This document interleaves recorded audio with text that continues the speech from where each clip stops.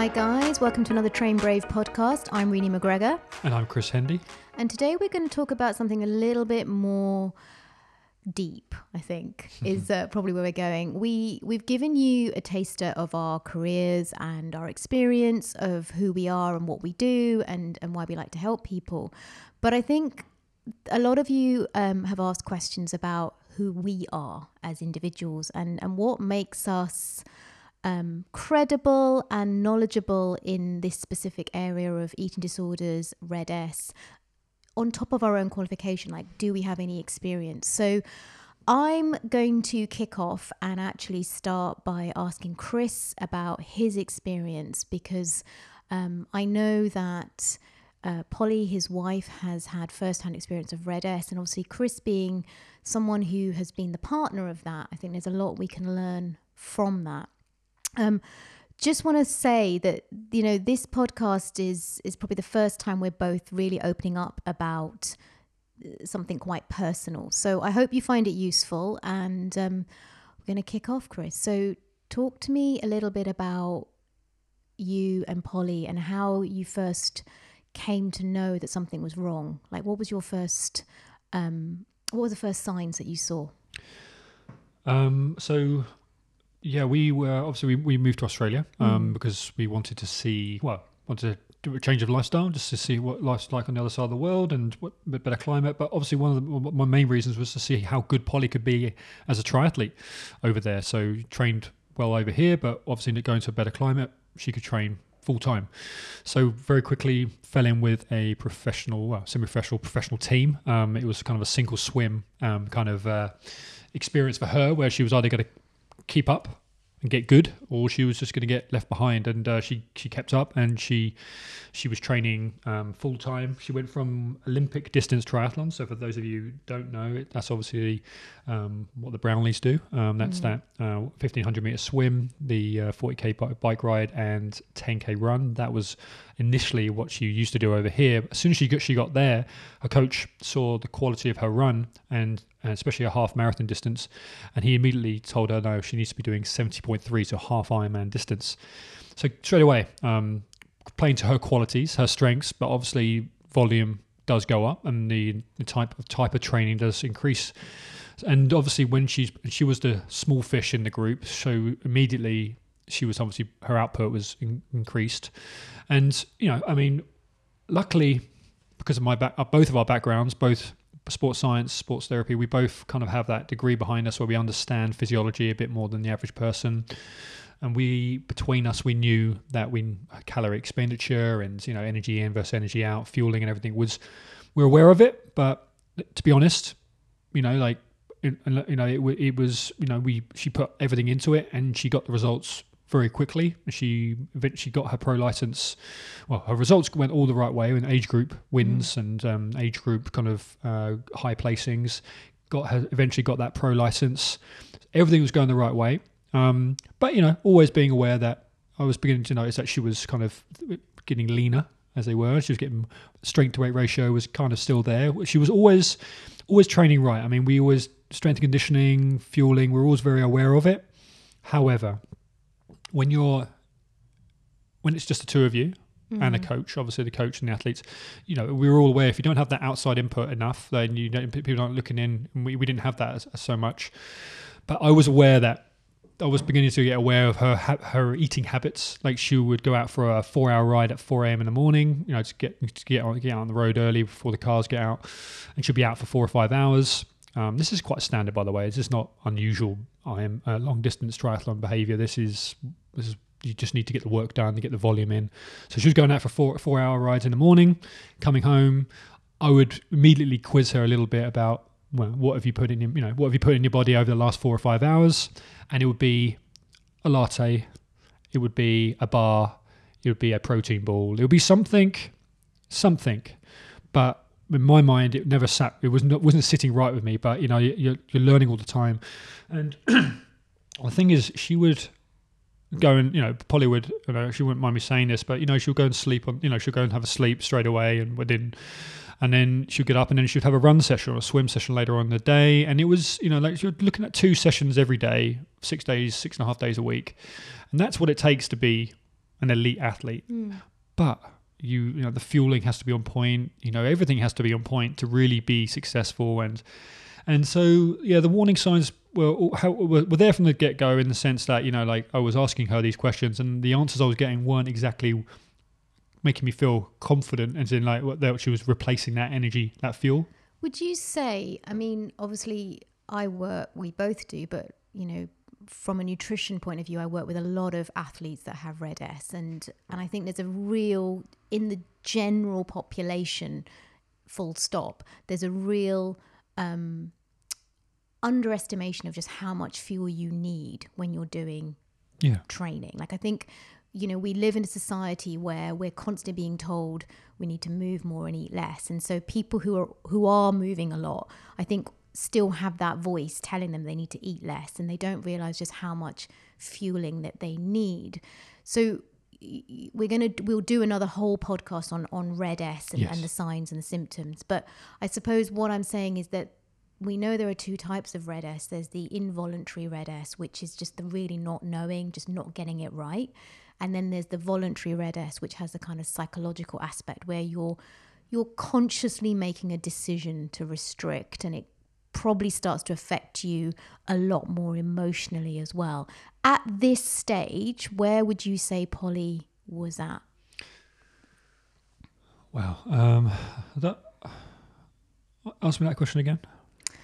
So would you say at this stage Polly was consciously restricting her intake, and do you think it was starting to affect her emotionally and psychologically, or do you still think this was just as simple, she just didn't quite realize how much fuel she needed?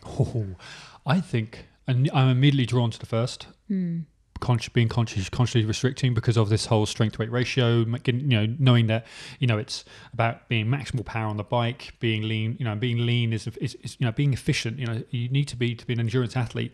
However, I do think there was a little bit of naivety to it. You know, not knowing, actually I need 1,500, 2,000 calories just to stand still, and then but, you know, putting 4 or 5 hours of work on top of that, of, you know, high intensity, high volume work. You know, what is that? What we never did the numbers. You know, we never did the actual math of, okay, well, Polly needs to be consuming 3,000 calories a day minimum just to keep going. And yeah, I think that was probably the biggest issue we realized. It took us a while though to realize that, but, you know, like, it was an interesting one. Yeah, so I think almost a bit of both. I think it kind of it merged across.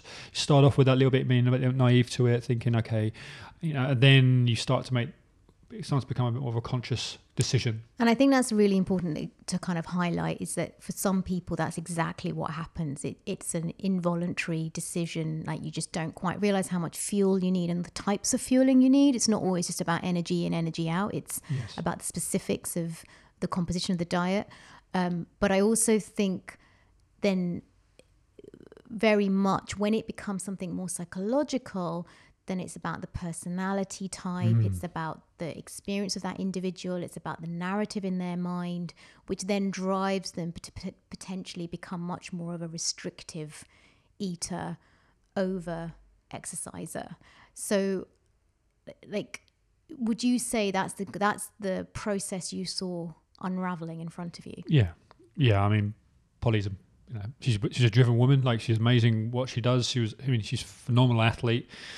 And I guess, like, we've been together 12 years, almost 13 years now, married five maybe. Yeah, like, driven, like, amazing, everything she does, but perfectionist. And that's a quality I think we know is rife within any, I think, you know, in a lot of eating disorders. Like, it's that perfectionism, and there's nothing wrong with that. Like, no, there's an obsession within sports, any athlete, to be the best. Nothing wrong with that. It's just how you manage that, how it's managed, how, you know, like, are you aware of those warning signs? And I think we don't really argue about anything, me and Paul. Like, we're solid. But my word, that we got to a point where the only heated conversations we had were, get food down your throat. Like, it would be the nicest possible way. As soon as she came in from that bike ride, it would be like, right, eggs, avo, toast, boom, get it in you. I'm too tired. I'll be all right. I'll have something later on. No, now. And it would literally be, prep the food for her, get it down her throat, and then she'll pass out on the couch. reset. I mean, that's what it looks like. Like when you're working at those high end levels, these people, they're working, they're putting a lot of work in, but sometimes you have this excuse where you don't feel hungry. You come in and it's like, I don't care. I really don't care. Like, if you want to do what you want to do, you want to perform at the best consistently for the next 10 years, you eat now and you can maintain that level. And that was probably the only thing we used to butt heads with, and that was regular for a long time. And it actually, if I'm honest, just to kind of fast forward, I don't know how many months this was probably going on for, but it came down to the point where it was like, you either do what I say, like in a nice possible way, or you stop doing triathlon. And it's weird to say this to all of you guys because I'm not like a dominant man. I don't mean to be sound like that, but it's like when you care for someone, love someone, it doesn't matter what they do. As in, like, you don't care about their accolades and their sport. All you care about is their health. And when you start seeing someone who's struggling and you could see they're visibly not eating because of they think that's helping their performance, no, like, you've got to step in and go, no, this is going against their health now. This is implicating their health. So that was, and Polly would probably, she admitted a number of times now that me putting my foot down is what kind of brought her back from the edge, kind of thing. And I think that's really, really important to highlight, because the number of people that I see through clinic, and it can be parents, it can be partners, and they don't mean to because they want to be supportive, but actually they do the complete opposite of what you did, Chris, and they tend to enable the behaviours to continue. And so then it becomes validated. It becomes like, well, I can do this because I can do it, because you're very determined, so you will do it. But you're being enabled because no one's putting their foot down. So actually what you did is exactly kind of what I do in clinic often, is when I say to somebody, you know what, yeah, you are capable. And yeah, you probably could go out and run 20 miles and you probably could carry on like this for several more months. But it will come at a price that you will have to pay. And for you right now, looking at this situation and your clinical presentation, you are not in a position to be doing that. And I become the bad cop. Of course. But you have to be. That's the position of power that we talk about, this position of authority. If you do not take that, who is? Who is taking that position of authority? And don't get me wrong, like, it wasn't easy for me to say that. I mean, I found it easier to do that, to put my foot down, because I came from a place of education. I had seen, I've had my degree behind me, my experience of working with different other athletes. I had a number of my young female athletes at the time who had come up with, we do a lot of movement screening work, and we look, and it's amazing how often when you start to see someone move, you start seeing these kind of red flags popping up. And I had seen it with a number of my young girls at the time, my ITU athletes over there. And I was like, I'm not happy with the way they're moving. They're not moving comfortably. And lo and behold, after some blood tests, we had stress fractures. One of my girls had 3, I think, in one season. Like, it was absurd. Like, but because, and what the point I'm making is that coming from that place of experience, I was able to then go, look, Paul. Yeah. And she was obviously able to then, she got it. I mean, she was an educated woman herself, but I tell you what, the other warning saying, I'm just going to go, just had a thought. Indecision, indecisive. We always joke about this, me and Paul, but she was amazing at not knowing what, like, you walk into a shop and you go to buy something. She would take ages. I mean, it was one of those things that we just sort of laughed about at the time, but actually what's going on there in her head, she was doing the math. She was trying to work out she couldn't work out what to buy, what was going to, be about the best suited for her. And sometimes she wouldn't get anything, and I would be like the angry husband or the angry partner, for God's sake, just pick anything, for God's sake. But it's not fit. From now, in reflection, I realised that actually that was another indicator of her over processing things, talking herself out of it, like it was her battle going on right there and there. And although we joked about it, now we look back and go, yeah, there we go. And she still has that now. Like, I think we all can be indecisive, but with her, for sure, that was another sign that someone who's just overthinking everything, and it's perfectionism. She wanted to make sure that everything she's putting on her body was spot on, but sometimes it's just get that food in you, just get something in you. So obviously you said that the crunch was you put your foot down, but like, what were some of the physical symptoms that Polly was going through? Like, did she open up to you about how it felt for her at the time? Like, what was going on for her? I mean, we're pretty open about everything. I mean, we're pretty open. No, I don't think so. Like, I don't think there was anything. I mean, it was just so driven. You know, it was everything. I mean, everything. When you're that level, everything was about performance. So, you know, every moment she wasn't training, she'd be on thinking about results and looking at other results, and you know, like it's just what they do. But did she lose her period? Oh, crikey! I mean, this is the other side. So this is where now, in hindsight, we're much more aware. But Paul never had a period. I never had a period with me, and so she's always been on the pill. She's always been on the pill. So never had a period ever, like kind of thing. You know, as an athlete, and that was kind of something we just took as is. Be on the pill. You know, just never come off it, never cycle through it. You know, just always on it. And then obviously when you get to a certain level, you potentially might lose it as an athlete. But yeah, absolutely no knowledge in terms of like understanding that the implications of that.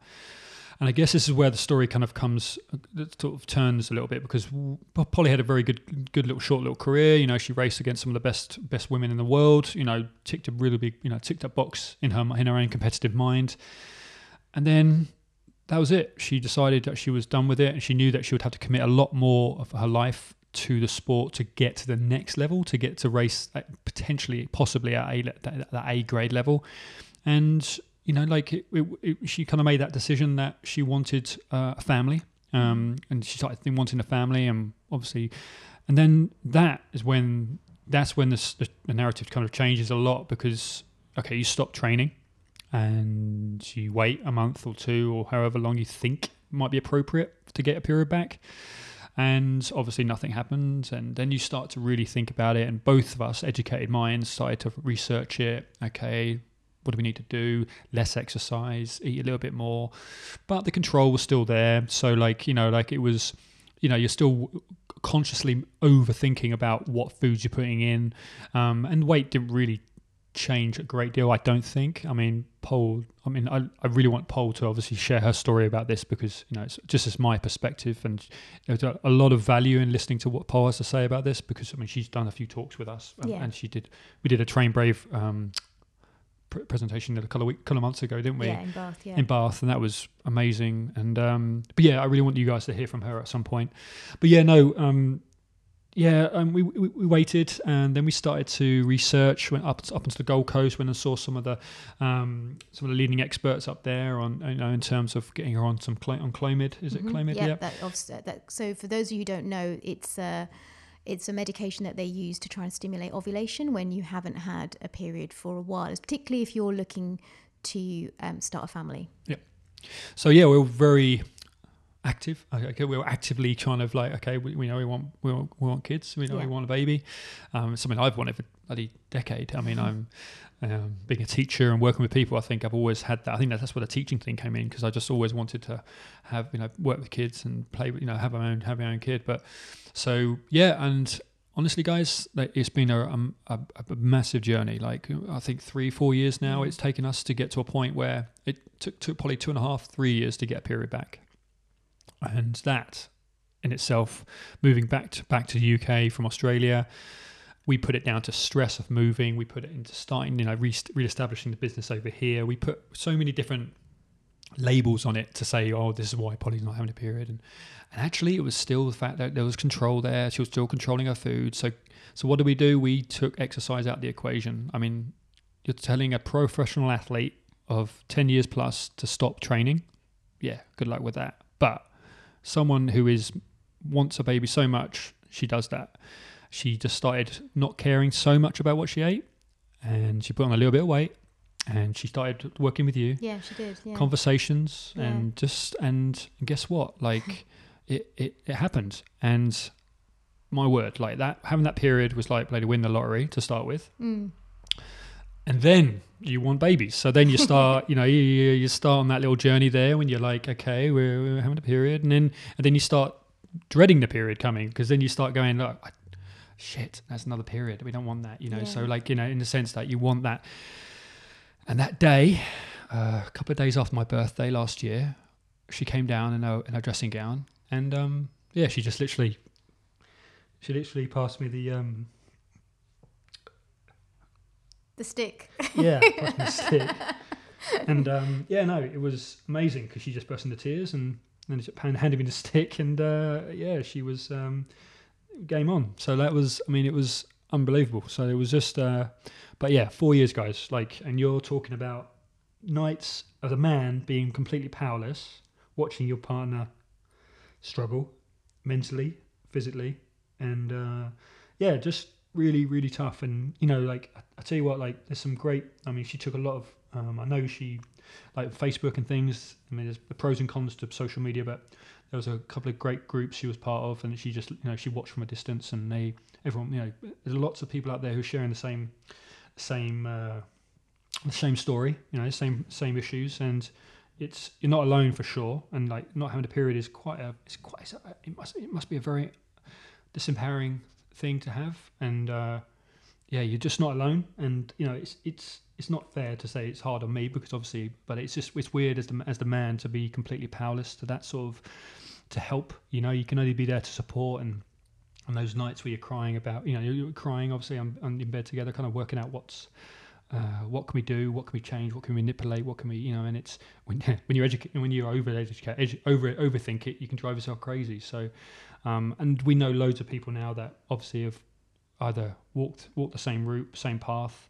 Some of my family, different people, and and everyone's got their own story to tell in regards to this. But I cannot say enough. Like that support around you, it means a lot. And yeah, it's been an amazing journey. And just so you know, guys, like the light at the end of a tunnel for us is I'm sitting here recording this podcast with Rini, and my phone is on the other side of the room, making sure I've got loads of signal because Polly is about 2 weeks away from giving birth. And I'm recording this like on the edge of my seat, waiting for that phone to ring because I've got she might she could drop at any time. So like it's a weird to be recording this right now because it's like this is the golden moment, and the next couple of weeks are obviously like it could happen at any time. But yeah, like 4 years to get to this point, guys, and it's tough. But I promise you that you're not alone when it comes to this sort of stuff. And I think like it's really important. I hope that's really helped people because I think one of the things I get a lot of partners, male and female partners, calling me and saying, what can I do? How can I support my partner? How do I get them through this? And I think it's very hard for me to tell them what they can do because I've not been in a position where I've been someone's partner that has a problem.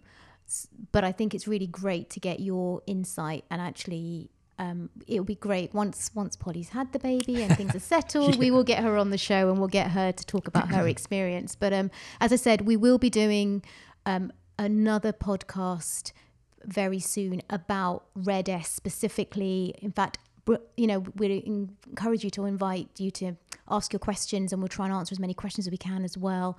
And we'll do something, a lot more in depth about it. Yeah, of course. I mean, it's definitely not something you can talk about in one podcast. There's multiple dimensions to it, and that's why we're doing this. Is because it's holistic. I mean, there's so many different avenues you come from. I mean, this is one scenario. There's so many different scenarios that we've experienced with our clients and our athletes all the time. So, yeah, no.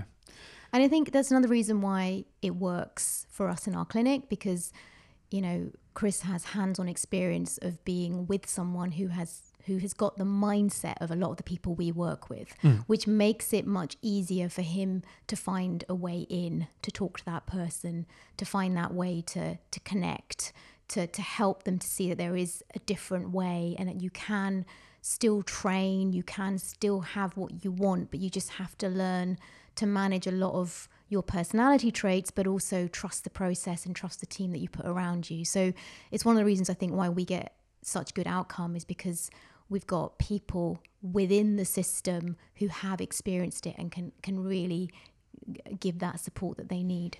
Yeah, I mean, empowerment. I mean, I want you guys to understand is that when it comes to like the S&C, the strength training outside of things, like it's all about giving people another avenue. And, it's and that's what we look to provide. And Yeah, I mean, having this personal insight into the mindset of it all, it's one perception of it, obviously, and I'm continuing to do learning about, but it's the background, it's the lifestyle, it's the individual. It's it's so unique. Everyone's so different, has a different story to tell.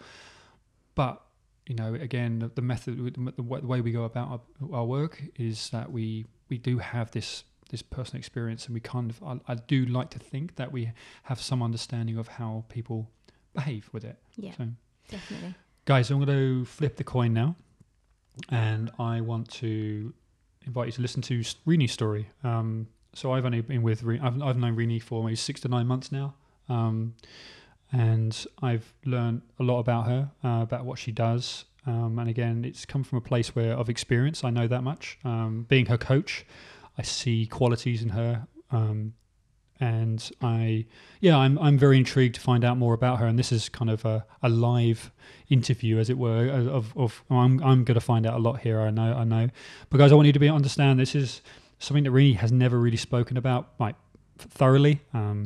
It's been brought up a few times, but this is very personal, especially coming from herself. So you guys have probably heard her speak a lot, but just be kind, and just remember she's just a lady who just going to want to just share her experience with you guys. All right. So, my lady, when did it start? Like so your experience with let's go back. So your experience with eating disorders. When do you think you have obviously experienced it?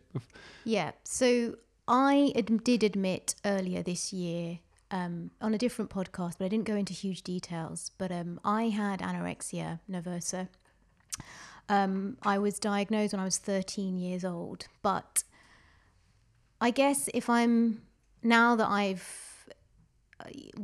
position I'm in now, in my knowledge and my experience professionally, if I start looking back, it's fairly obvious to me that I was a huge, highly susceptible person to developing an eating disorder. I've said this before in some of my posts and some of the things I've spoken about, that we're all born with a good sense of self, right? We're all born with no issues.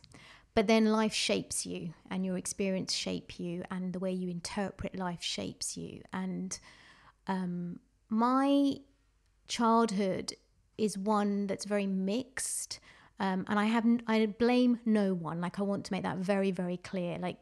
I'm a parent, and we do the best we can. And sometimes the best we can is maybe not what the child needs at that time in terms of development. And I guess my childhood was very happy for the first maybe 7 to 8 years of my life. But I definitely struggled with a sense of self. There was no grounding in that. There was a constant comparison all the time. My earliest memories is always being compared to, why are you not as clever as that one? Why are you not as slim as that cousin? Why are you not as good, as sporty as that cousin? There was a constant comparison. So I guess that very early on became my narrative, that I wasn't quite enough. I was always a bit of a disappointment. And I honestly don't mean this negatively to my parents, just how they were. And I think it was actually their way of trying to encourage me to be more, to be the best I could be. But I interpreted it in the way that was, I'm a disappointment. And I guess, and this is something I've never spoken about ever. So this is probably the first time I'm going to ever speak about this. But I guess what changed everything for me significantly was, and I can't remember the exact ages, but it was around the age of maybe 8, 9, 10. I suffered sexual abuse from people within my family circle. So not my immediate family, but people within my family circle. And I didn't really understand what was going on. I was really young. I didn't know what it was. I know it felt uncomfortable. And I remember telling my mum about it, and she was hugely upset, as you can imagine. But again, the way in which it was dealt with was almost like, you're a disappointment. It was a very hush-hush, kind of swept under the rug? Yeah. Okay. Didn't happen again, to be fair, but I almost felt like I'd been the one in the wrong. And again, I'm sure that's not how it was meant to be, but it's how I interpreted it. So again, from a very early age, there was now this narrative that I wasn't good enough. There was now this narrative of shame and a real dislike for, well, not even dislike, this disconnect with my body. Like I just didn't connect with it at all. So like that kind of, I guess in some ways, like you said, it got swept under the carpet, and I didn't really think about it again, to be honest. I didn't think about it at all. I'd forgotten all about it up until very recently, and I'll kind of come back to that. But I guess then what happens is I went to school. Yeah, so this, I'm going to jump in there. I know this, obviously 20 years ago? Yeah, I know. So we're talking 20 years ago.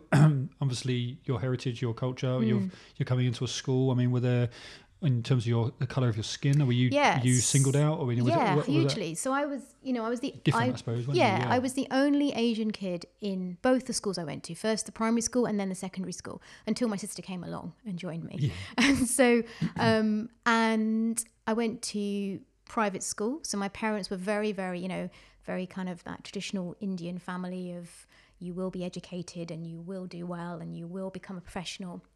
And so we went to a private school. And the first one was mixed and the second one was an all-girls school. And at both schools I was hugely bullied for the colour of my skin. I was singled out. I was called all sorts of names.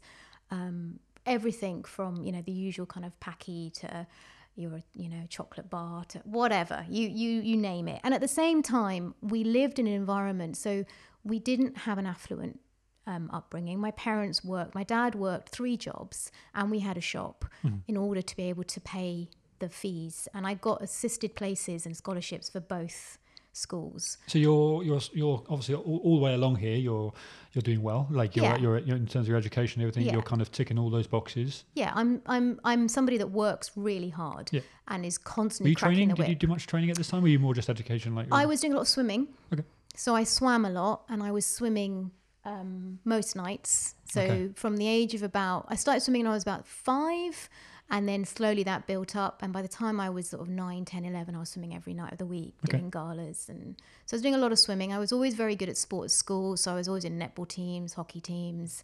I've always been very, very sporty. Spent all my spare time on roller boots and doing tennis against the wall and hula hooping and on my bike, you name it. I was always active.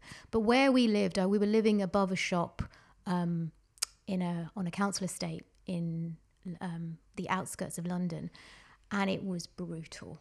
Like I remember walking, around having to walk sometimes 3 times the distance, because I'd see a group of guys and I knew they would beat me up, and I'd have to walk the other way and make sure that I could get home safely. I remember hiding in a shed until people passed, because I knew I'd get beaten up. Like, it wasn't fun. Again, is that because of the colour of your skin? I mean, as simple as that. I mean, it's crazy, isn't it? Like, to even talk about this, like, because the world we live in now, hopefully, it's not the same. But it's weird to hear it firsthand again, like what it's like to. I think, and this is it. I've never ever spoken about racism, because actually, for the last 10, 15 years, I've been very fortunate. It's not been something that's affected me. But as a kid growing up, I knew I was different. It was pointed out to me every single day. And I guess that started that narrative, you're not enough. It's compounded and compounded and compounded on top of it. You need to do more. You need to be more. And I guess going to secondary school is where it then became highlighted. I was a teenager. Your body's changing. I felt hugely uncomfortable in my body. I realize now that most of that is hormonal, but also a lot of it was how I felt within myself, this not being good enough, not quite meeting the kind of street cred, should we say? Like, I wasn't, my parents were very strict. They didn't want me to mix with boys. They didn't want me to go to parties. I was brought up Sikh, so I wasn't allowed to drink. I wasn't smoking. These are all things that teenagers are learning about. And I was different. There's a lot of control on it. Yeah. Exactly. I was different. And girls are nasty at that age. And I was singled out. I was, again, called all sorts of names. I was pushed around. I was told I was not good enough. And I I don't really know where the switch happened. Like, I can't say to you that. So what was this your weight what like? Sorry, I'm caused going to it. jump in here. What was your weight like? And all the way through quite normal? Like, Yeah, so no one obviously sort of pulled your side when you're swimming or anything. You were kind of... no, so I was quite a chubby child, as in a young child. I was quite a chubby child to the point where I was actually at one point sent to Great Ormond Street because they were a bit worried that I was quite small, as in short, and a bit heavier than I should have been. But within, like, as soon as I got to 9, 10, actually that kind of, it was like puppy fat, as they say. It kind of fell off. And then I was swimming lots. And actually I've always been quite petite, always been quite small. So my weight was normal. Good. Okay. When I look at photos now of me at 13, just before, I suppose, the eating disorder really kicked in, I mean, you'd look at me and think she's tiny, like, there was nothing to lose, to be fair. Yeah, of course. I mean, you probably wouldn't have if you were training all the time. Yeah. You probably didn't have a lot to give, as it were. So, No, yeah. exactly.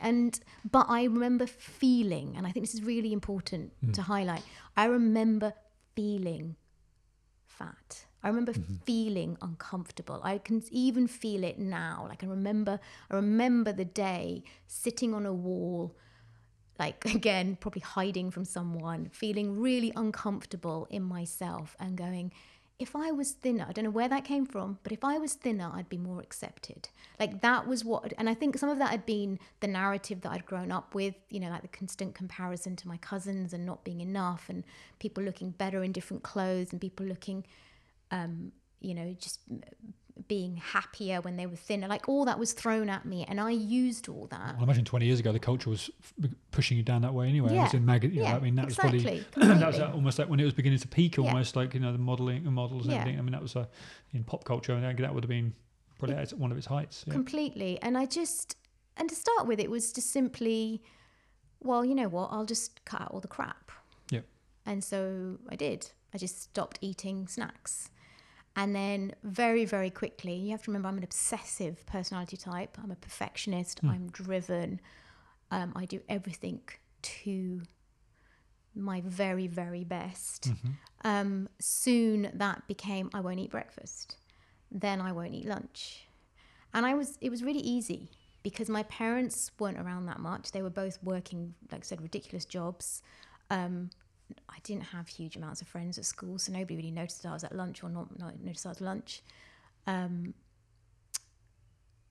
It was easy. Yeah. It was easy. And I... You just put your obsession elsewhere. You just start focusing, keep yourself busy, study, training, whatever. Yeah. Exactly. Yeah. And the weight fell off really quickly. I don't remember a lot of this period of time because honestly, like, it was just, I just remember being cold. I remember being really, really cold, being really, really lonely, like really lonely and really empty. And that's all I remember. How old are you? 13. And a year passed and my mum kept taking me to the doctors because by this point I'd only had 2 periods and they'd stopped. And also... What, in total? Yeah. So you did, yeah. Okay, right. And I think it was becoming more and more noticeable that I was losing a lot of weight. And were you still swimming at this time? No. Okay, so they weren't seeing you without clothes on, as it were. No. That would have been probably what might have sped things up a little bit, maybe for them, or... Yeah, exactly. And basically, by the time I must have been 14 by this point, so a year had passed, and I just remember the fear had gripped me, like I couldn't... what I see in clinic now, I remember I was there. I know what it feels like when you have this insane fear that eating just one more bite than you've allowed yourself is going to suddenly create this spiral and you're going to suddenly become overweight overnight. Like, rationally, I know that's not a thing, but at that moment I was not rational. And just to give you some context, and I don't, I had lost half my body weight by this point. I was incredibly sick, and eventually I was referred to the Maudsley Hospital, which is one of the most well-known psychiatric hospitals that deals with eating disorders, even now. So if you've heard of the Maudsley method, that's where it comes from. And I was one of the first patients they did the Maudsley method on. This is how old I am as well. So, and the Maudsley method is basically that you give the control over to the parents. So it's an outpatient. It's not an inpatient. It's an outpatient. Okay. And you give the control to the parents. The parents have to be the ones that make you eat. They have to be the ones that change all the. They're the ones that control everything. Basically, you hand over control to the parents. Were they ready? I mean, were they ready for that? No. And this is the thing. Like my mum and dad. Incredible amount of responsibility on a highly, I don't know, you got to be, there's a lot of experience needed to do that. 100%. And you got to Take the remember. emotion out of it. You know? Yeah, exactly. And my parents, bless them, I love them to pieces, but they had no clue. It's like handing over my weight training to my dad and my mum. It's exactly. Like, it doesn't make it. They would. Yeah.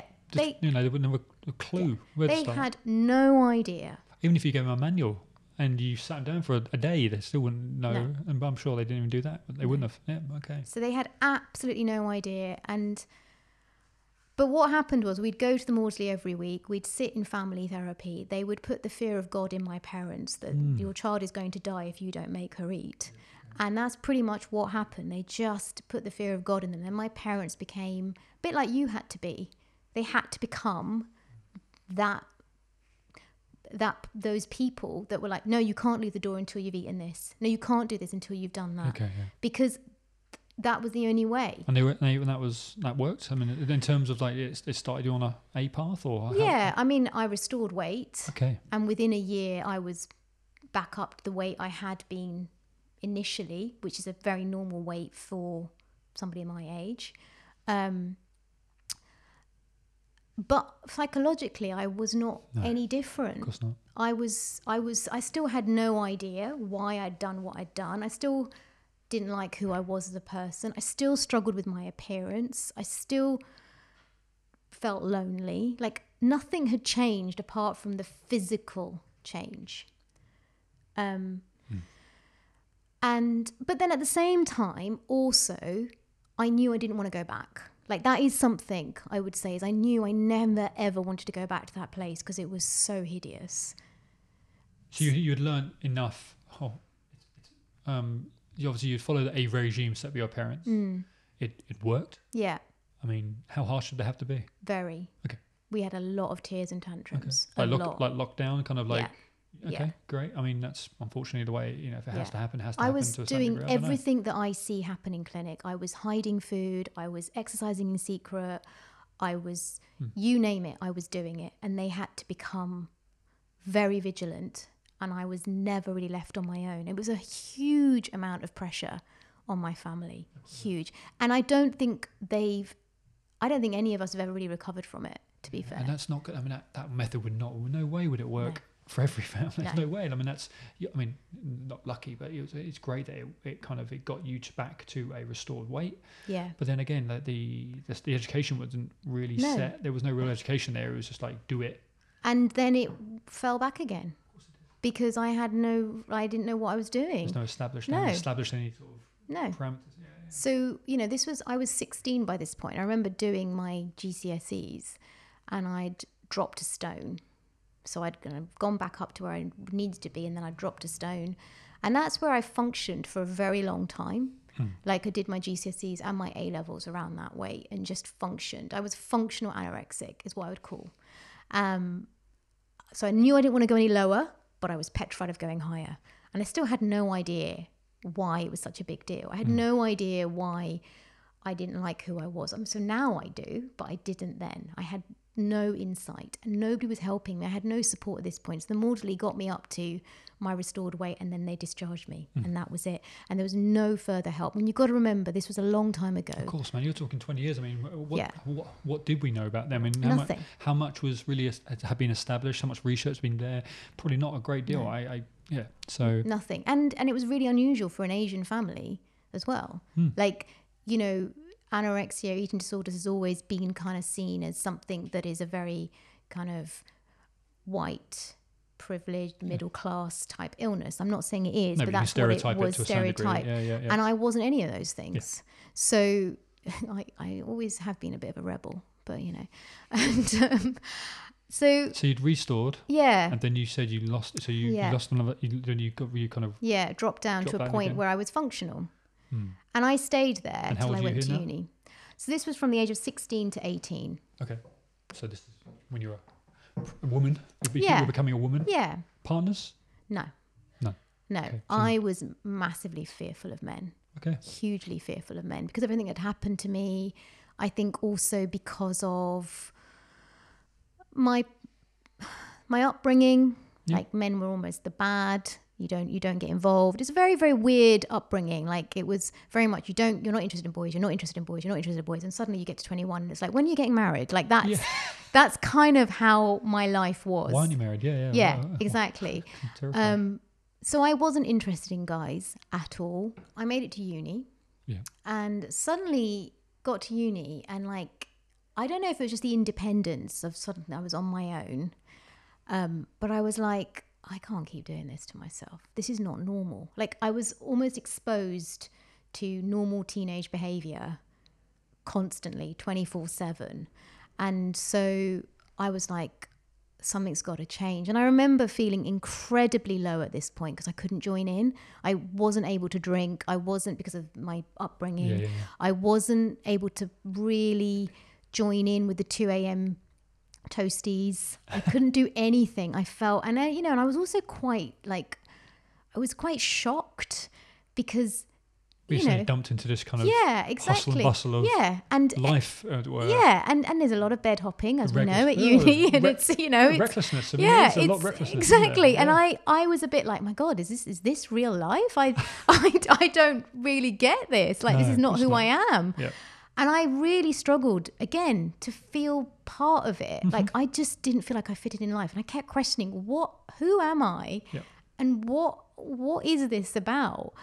And I got very low. I'm not going to lie. I got incredibly low. And again, this is the first time admitting this. I got incredibly low and I got to the point where I wanted to commit suicide. And I remember I had the pills. I was like, I can't do this. This is what my life is like. I don't want to live. And I guess I was, you could call it saved in that the moment I was thinking about, this sounds all very dramatic, but the moment I was actually thinking about taking the pills, my door knocked and it was a friend I'd made at uni who I'd got on incredibly well with, and she was incredible for me.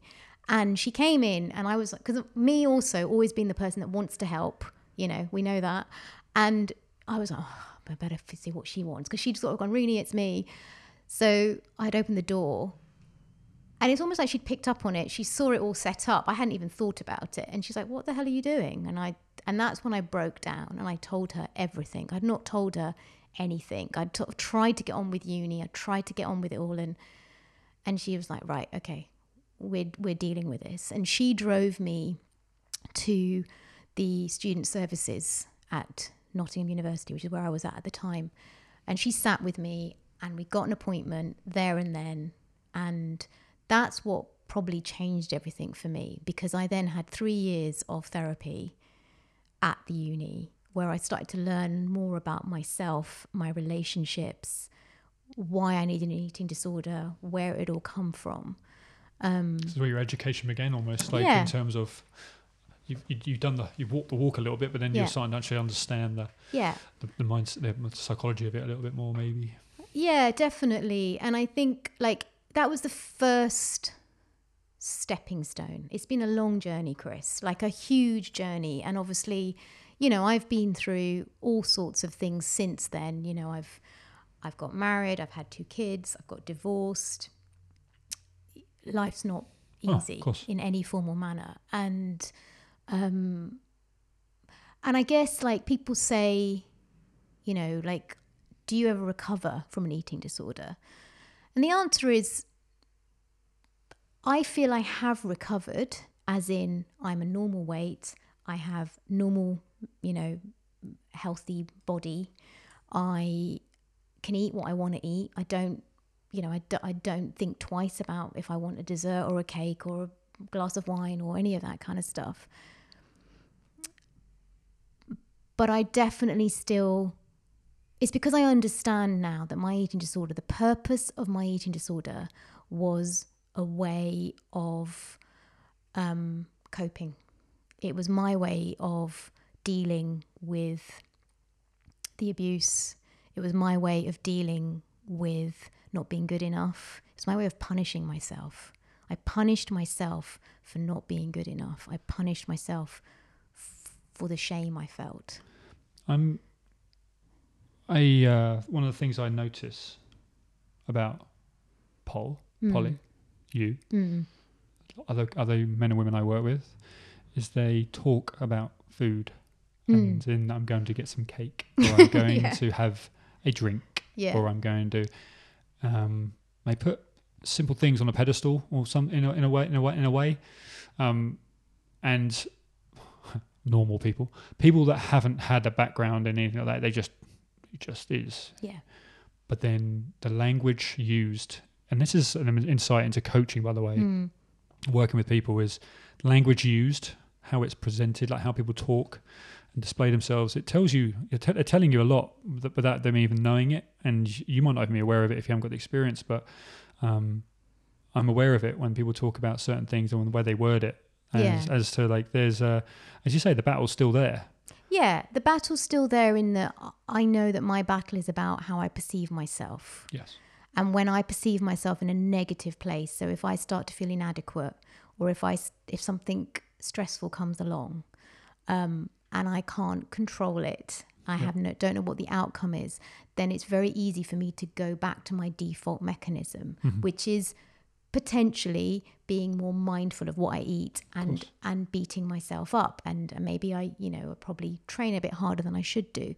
But I am very, very conscious and aware of my behaviors. And I do try and nip it in the bud as quickly as I can, because I know it's not the solution. And I guess that's what I want to say to people, is that I'm very conscious of my behaviors. I have a good awareness of when my behaviors kick into play, and then I deal with it.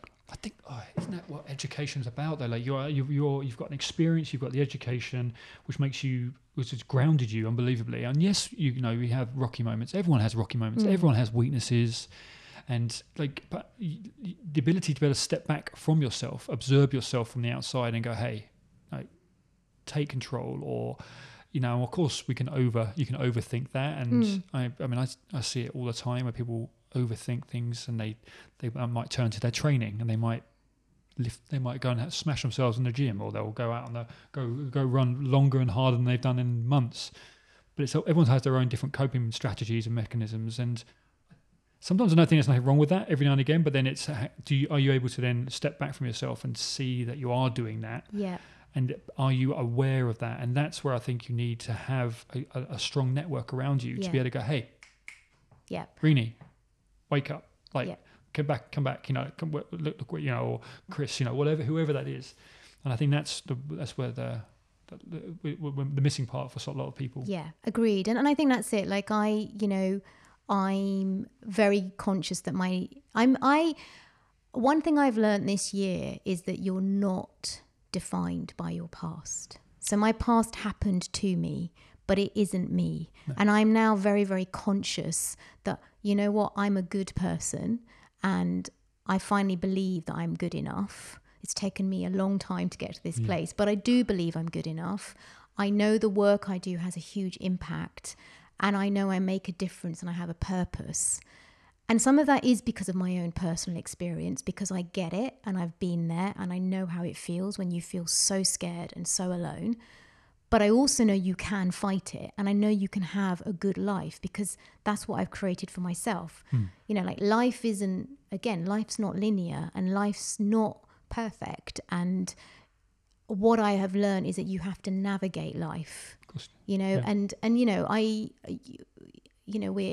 we're coming into a new decade, and the last decade has been tough. We talked about this yesterday, actually, how Rini in the last 10 years started one way and has finished started as a particular type of woman. Yeah. With a story, a path that she was on, and then she's completely bloody changed it. Yeah. And she's completely opposite. And it's one of those weird moments, I think, you had yesterday, didn't you, in the gym training, and you're like, I'm a completely different woman. And it's amazing how you can just change. It takes time. Yeah. Decade. Yeah.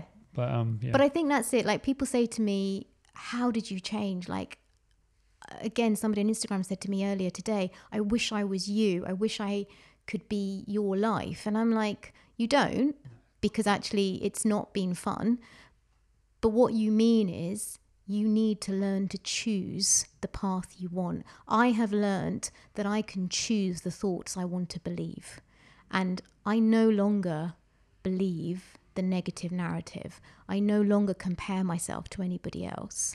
I just try and be the best version of myself I can be as often as I can be. And I have days, we both know, I have days where I am incredibly hard on myself and I beat myself up. And yeah, you say, Rini, come back. But it's that perfectionism. It's nothing like, there's nothing wrong with, like, in the world of sport, world of training, world of professional, being a professional in any shape or form. Like, there's nothing wrong with being obsessed about a particular thing. Like, if it's business and if it was money, money, we see it every day. But because it's about obviously food and eating, it becomes it can have a significant and obvious physical significant impact on your health. Yeah. Business and overly working, you don't really see the signs until you until you burn out. Yeah. So it's kind of hidden to a certain degree. But I like, when it comes to your physical, like it's I know it's frowned upon, but like the best athletes and the best people in the world are obsessed. There's nothing. I don't believe there's anything wrong with that, because you need that to be at the top. However, you also need to have that network around you, and that you need that balance in your life. And it's who you choose to have around you, those mentors around you that are going to help you on that journey and keep you balanced, because it's the lack of balance at the end of the day that's going to have the impact. And I think the other thing is that one of the other things that drives an eating disorder is uncertainty. Like, people with an eating disorder want certainty that things are going to work out, and they have a huge anxiety that it's not going to work out. Like you were saying about Polly and her decide making decisions. Like, she wants it to be right. It has to be right, because if it's not right, then something awful's going to happen. It's like this anxious, you almost have this preempted narrative that's going to happen because you're going to get it wrong. And that's something else I've learned. And my divorce and my separation from my ex-husband has helped me with this, in that you learn from every experience. There is no certainty. Like, when I met my ex-husband, he was the love of my life, and I thought this was it. And it didn't turn out that way. And it was incredibly sad, and it's been a huge loss to all of us, but it is what it is. But that doesn't make me a failure. It doesn't make him a failure. It's just what happened in life to us. And we both have to learn from that and move on and use the experience we had to hopefully have, more love and more fun and more adventures with somebody else. And that's kind of what I mean, is that there is no certainty at all. It's kind of an illusion that there's certainty. And I think one bit of one golden moment I want to give you is exactly that, is you never really know what's around the next corner. You have no idea, but what you do learn is how to navigate, but also that you have the power to choose what you want to choose, to make that an easier path for you. And I think that's probably a really good place to end. I think so. Guys, I hope you've enjoyed today's podcast. Give me a little bit more of an insight into my experiences. Obviously, Rini's experience too. Quite powerful stuff. I've learned a lot. As I said, I knew I would at the beginning. We're both kind of learning all the time. Yeah, and we just want to say sorry if you have heard a bit of noise in the background today. We are recording in a working clinic, so sorry if that kind of interferes, but hopefully you can still get a gist of what we've spoken about. And if you have any questions for us, or if there's anybody that you know that's suffering in the way that you've heard us talk about today and you need some support, please get in touch. And we'll also put some details on the podcast notes of where to get some help. Yeah. Speak to you soon, guys. Thanks.